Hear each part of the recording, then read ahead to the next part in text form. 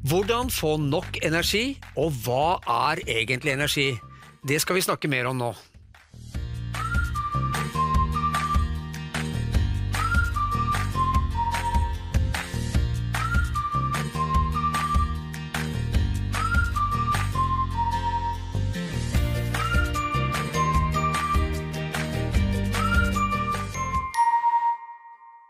Ja, velkommen til Helseposten.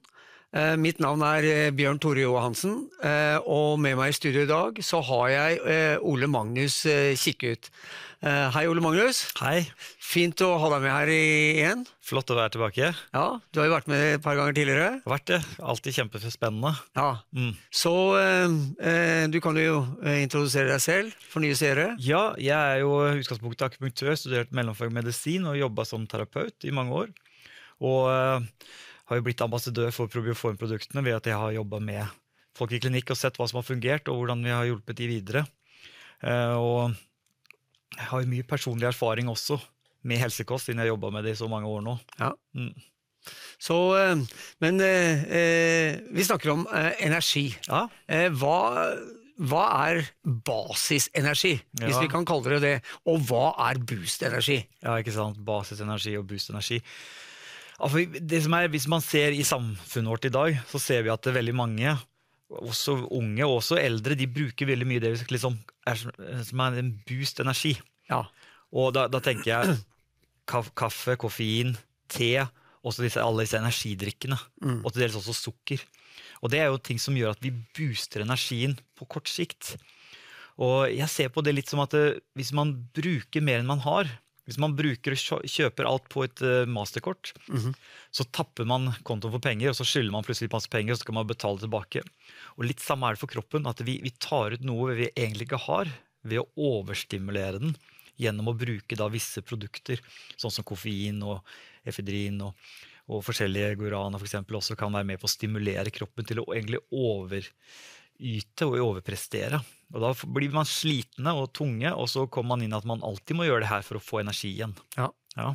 For det er klart, fra liksom et yteståsted, altså idrettsmessig eller et eller annet sånt, så er det jo greit i korte perioder kanskje, å bruke boost, men i det lange løp så er det kanskje litt dårlig. Ja, ikke sant? Og det er jo mange som bruker det her for å komme i gang om dagen, helst om tidlig på morgen så starter man med kaffekoppen, og så fortsetter man gjennom hele dagen. Og det er jo da man tapper kroppen mer enn den klarer å fylle på. Så det er jo, av og til så kan man trenge det, hvis man er ute og kjører en lang tur og blir sliten, så er det bra å stoppe og ta seg en liten lur selvfølgelig, men man kan også ta seg en liten kaffekopp, for liksom gi litt ekstra energi. Men hvis det er løsningen man alltid bruker, så er det sånn at det skaper et underskudd i kroppen, og kan også gi binyretretthet, da. At man overstimulerer nyrene. Ja, så det blir liksom som at du løper maraton hele tiden. Jeg løper maraton hver eneste dag nesten, ja.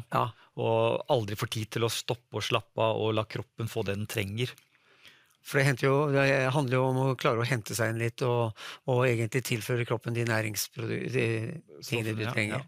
Ja, for vi ser jo det. Det er jo veldig mange som sliter med lite energi og føler seg tunge og slitne.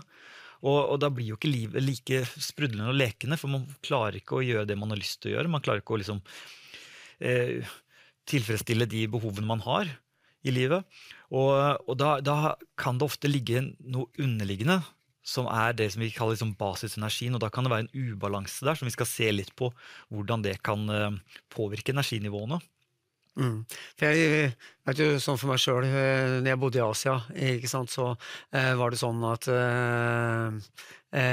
jeg kjente at i perioder at kroppen min var trøtt, og det jeg gjorde da, det var jo det at jeg brukte B12. Ikke sant? B12 er et B-vitamin som mange mangler, og som kan være en underliggende årsak til at man faktisk kjenner at man er trøtt og sliten. Og det er jo ikke alle som da vet det, og har tatt for eksempel en blodprøve, eller kjenner igjen symptomer sånn som du gjorde, på at de faktisk har lite B12. Noen ting kan man jo fysisk se, så at man blir litt blek, og kan man få et gulkompleks i huden. og man føler seg jo tung og sliten, kan bli lettere svimmel, litt lettere andpusten, og da handler det om at B12 er veldig viktig for at vi skal produsere røde blodceller, sammen med B9. Så det kan være sånn at man får en slags anemi, at man får for lite blod, og blodet transporterer jo da oksygen rundt i kroppen. Og vi er helt avhengig av å ha det. Blod er det viktigste vi har for å binde hele kroppen vår sammen. Så i det vi får en B12-mangel som kan oppstå, ikke bare liksom hos de som er vegetarianere eller veganere, men også yngre. Og særlig eldre, siden B12 tas opp fra maten i tynntarmen. Og ettersom vi blir eldre, så blir også opptaket dårligere. Og hvis man har forskjellige betennelsesreaksjoner i tarmen, så bindes disse transportørene opp med da immunreaksjoner. Så postmennene som skal ta B12 fra tynntarmen ut, den klarer ikke å komme dit den skal. Og det som er spesielt med B12 er at vi produserer jo i utgangspunktet nok B12, mer enn nok. Men det produseres i tykktarmen, og den kommer etter tynntarmen. Og siden vi da er liksom på feil side av loopen, så forsvinner det ut med avføringen. Så vi nytter oss ikke den B12 vi produserer selv? Nei, vi gjør ikke det. Og det er jo litt spesielt, for at vi har egentlig nok, men vi klarer ikke å ta det opp. Så derfor er vi jo da avhengig av å få det gjennom kosten. Og det som er så fint med B12 er at det er vannløselig. Det vil si at det ikke bindes til fett, og du kan aldri få for mye B12, for det skilles ut. Overskuddet du får i kroppen, det skilles ut. Men de fleste har jo for lite, at det blir da en mangel. Og når man har jod i kroppen, så kan man lagre det opp til flere år i leveren, og så kan kroppen hente ut. Og jeg selv var jo vegetarianer i 6 år, og hadde veldig fokus på å trene og spise sunt. Og etter hvert så begynte jeg å merke at jeg fikk litt sånn skjelvinger på hendene. Jeg sov dårlig, hadde lite energi, konsentrasjonen var veldig dårlig, liksom, jeg klarte ikke å konsentrere meg over lengre perioder.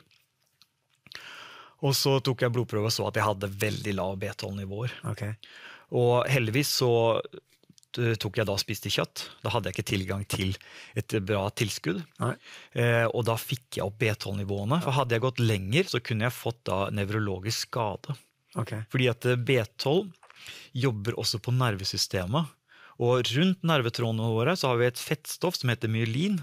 Og det er det som gjør at nerveimpulsene kan reise raskt gjennom kroppen.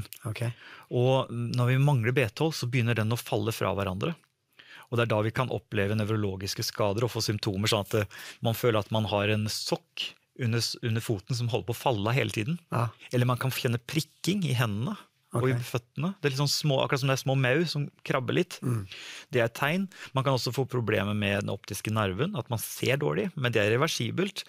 Men det som skjer i det perifere, i det ytre nervesystemet av B12-mangel og avmyelinisering, det er veldig vanskelig å reversere.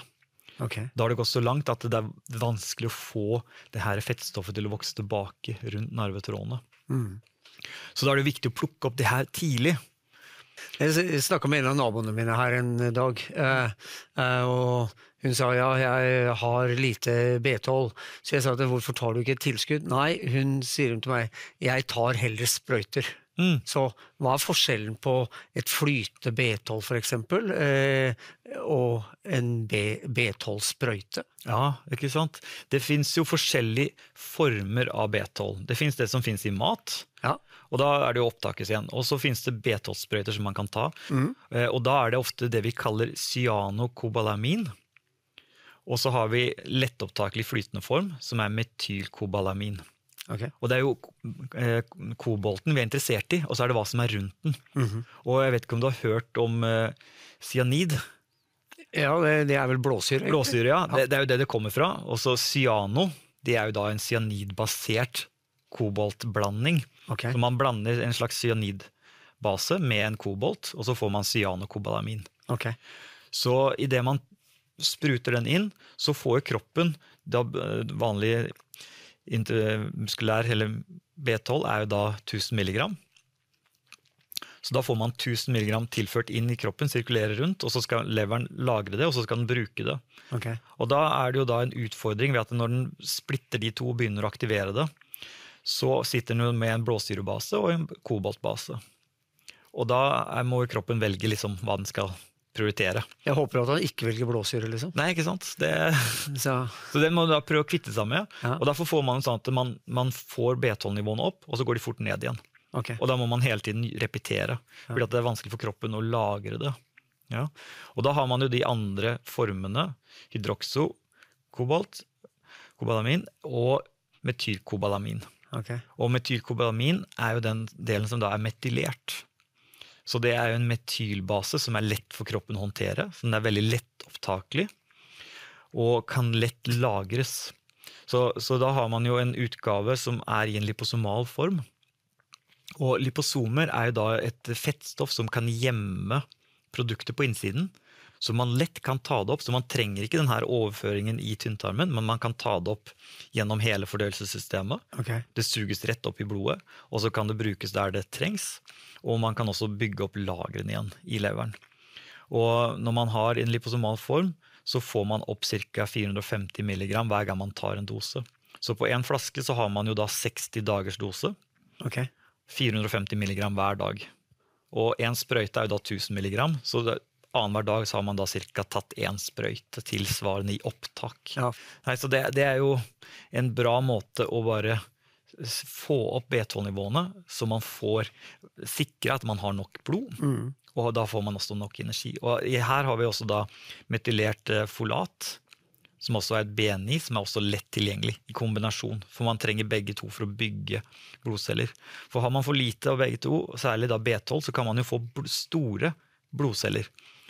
At de skal jo ha en viss form for å klare å frakte 4 oksygenmolekyler, men blir de ikke modne, så blir de for store, og så tar de jo selvfølgelig da mer plass også i sirkulasjonssystemet. Ok. Så da kan de jo liksom sette seg fast og stoppe ting, og det er liksom ikke fordelaktig å ha store blodceller.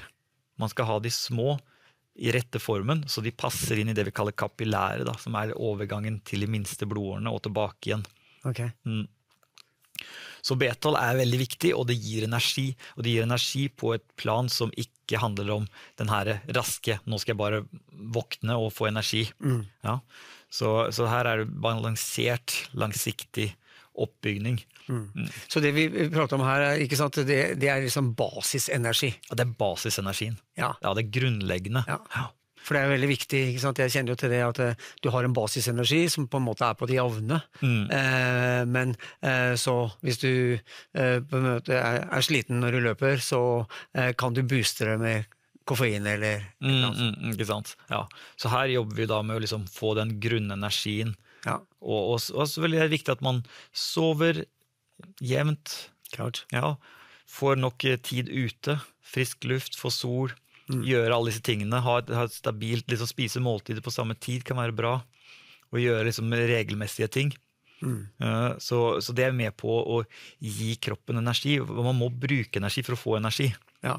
Når det gjelder B12, anbefaler du det på fastende mave, sammen med måltid eller hva som helst? Er det noen sånne regler på det? Nei, siden det er et liposom, så anbefaler jeg å ikke ta det sammen med mye annet fett, for da kan det blande seg med fettet og gi fra seg næringsstoffene før det har kommet inn. Så det beste er jo bare å ta det rett i munnen med pimpetten. Ja, eller i et glass vann.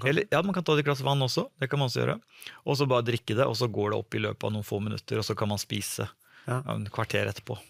Ja, men det er spennende.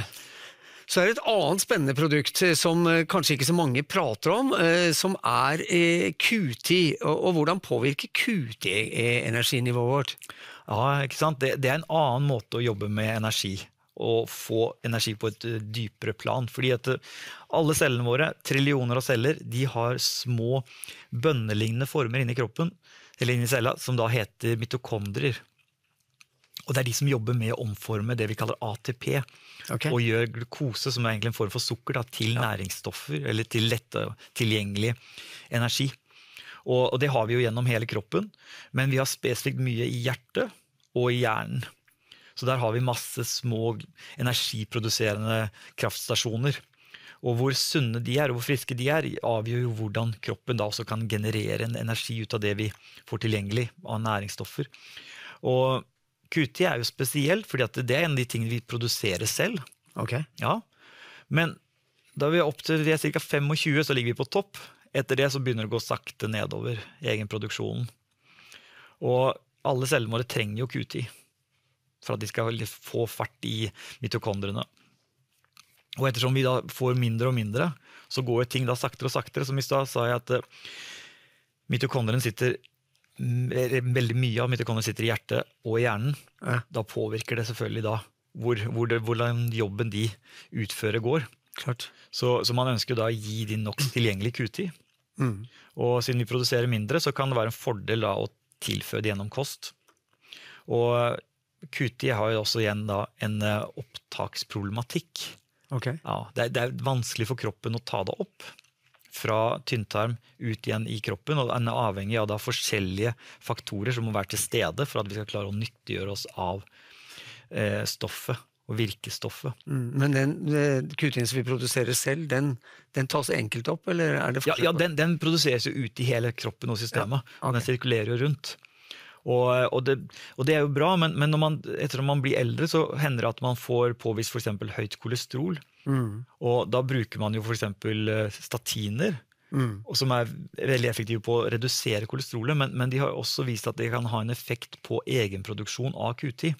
Okay. Og man bruker jo gjerne det kolesterolsenkende ting når man er eldre. Og da har man allerede lavere Q10-produksjon, og så tar man den medisinen på toppen og får en enda lavere Q10-produksjon, som da igjen jobber på hjertemuskelen og på hjernen, så kan jo det ha en negativ effekt. Så i Tyskland så er det sånn at man anbefaler alle som da tar den medisinen, å ta også Q10. Og det ser de har hatt en veldig god effekt da, for å få opp igjen Q10-nivået i kroppen. Så det flytende er bedre enn å ta det i pilleform? Det er mer effektivt å gå mer direkte inn der man trenger det, så det blir et terapeutisk produkt. Ok. Så, men når det gjelder Q10, som du sier, det påvirker hjerte og hjerne. Er det andre ting som... Ja, en veldig spennende ting med det, vi har jo snakket om antioksidanter tidligere, det er jo at Q10 er en antioksidant, men den er for fett.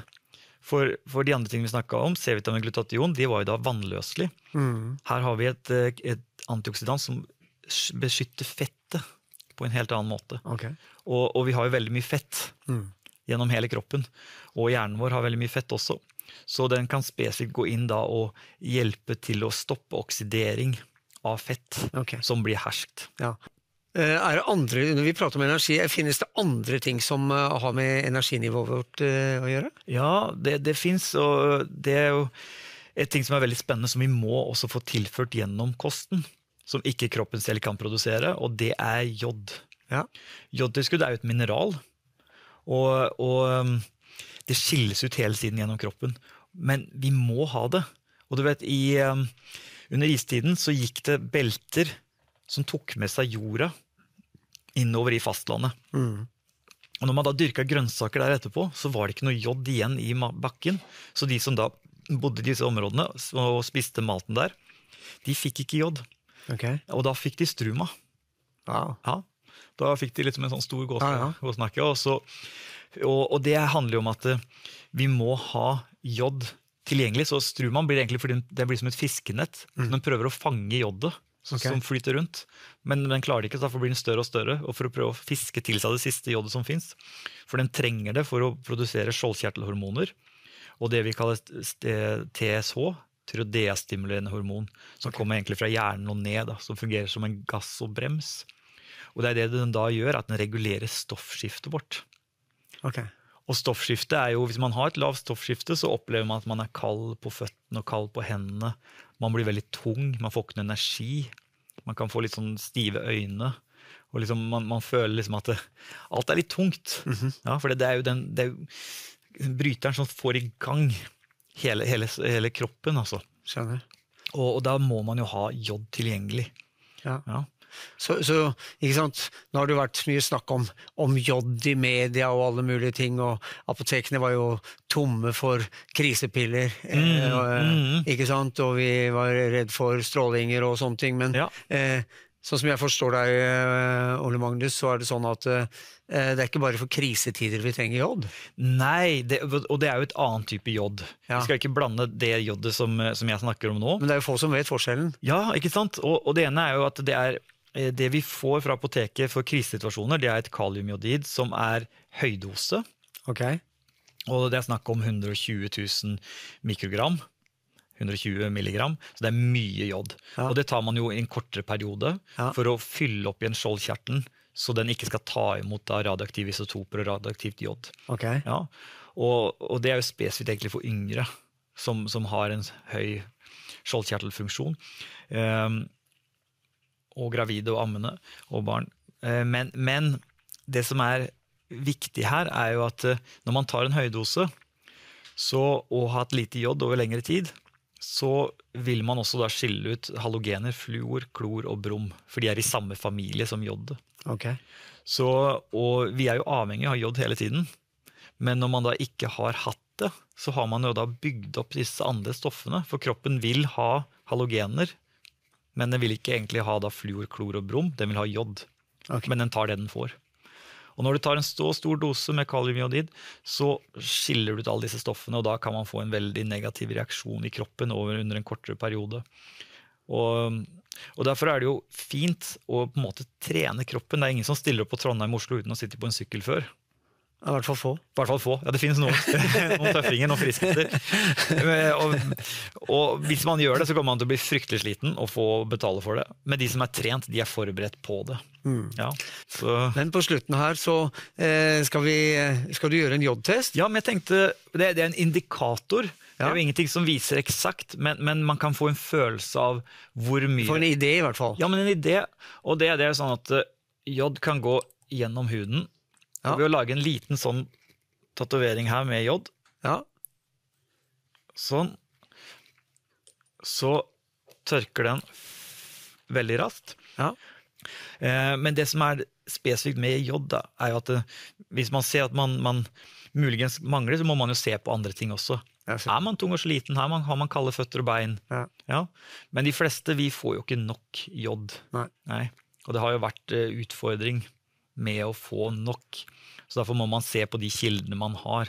I Sverige så det jo 10 ganger mer jod i saltet enn vi har i Norge. Okay. Ja. Så da får man jo mye mer i et salttilskudd. Så hvor mye trenger du av den joden? Men for å få basic, eller minimumsnivået ditt dekt, så det 1 dråpe om dagen. 1 dråpe om dagen i et glass vann? Ja, og da har du 260 dråper her. Okay. Og hvis man drypper det her i vann nå, så ser du at det noe annet enn å ta et algetilskudd i en kapselform. Ja. For at her det et høyoppløst jod som har et fritt elektron. Ja. Du ser at det reiser lett over vannet. Ja, ja. Og det derfor det ikke spesifikt for stoffskifte, men for alle cellene gjennom hele kroppen. Siden alle cellene i kroppen trenger jod, så kan det brukes for hele kroppen. Ja. Så det en litt annen måte å levere jodet til kroppen enn å bruke et algetilskudd som mye mer bundet. Og det gjør man jo i Asia. Ja. I Japan så spiser de 13 200 mikrogram i maten hver dag gjennom sjøgrass og supper. Ja. Så vi har jo da en dråpe som 200 mikrogram. Så det litt forskjell på japansk standard og norsk standard. Og det en del ting som de ikke har, som vi har. Som man kan tilegne jodet da. Ja. Men når det gjelder jod, som jeg sier, det noe som vi trenger å tilføre daglig i perioder på samme måte som B12? Ja, det nesten daglig, for vi skiller jo ut gjennom urin og avføring og pust og svette. Jo mer vi svetter, jo mer trenger vi. Ja. Og det var jo et eksempel på noen som jobbet med å fikse ski, og da fikk de jo da fluor som de inhalerte. Og det gikk jo inn i systemet. Ja. Og hadde de hatt nok jod, så kunne det kanskje vært med på å beskytte. Ja. Andre ting hvor man får disse halogenene fra, jo da fra bromider, som flammehemmere. I nye biler, og i tepper, og i tøy. Og det går jo da gjennom huden, og bygger seg opp. Så man ønsker jo liksom hele tiden ha heller jod enn bromider, og fluor og klor. Ja. Ja, da er tida vår over, Ole Magnus. Ja. Tida går fryktelig Det går veldig fort. når det er interessante ting. Ja. Så tusen takk for at du tok tida Bare til hyggelig. å komme tilbake. Håper det var energigivende. Ja, det er energi, det er energi. Og takk for at du så på Helseposten denne gangen. Jeg håper at du lærte noe nytt, og at du er inspirert til å få mer energi.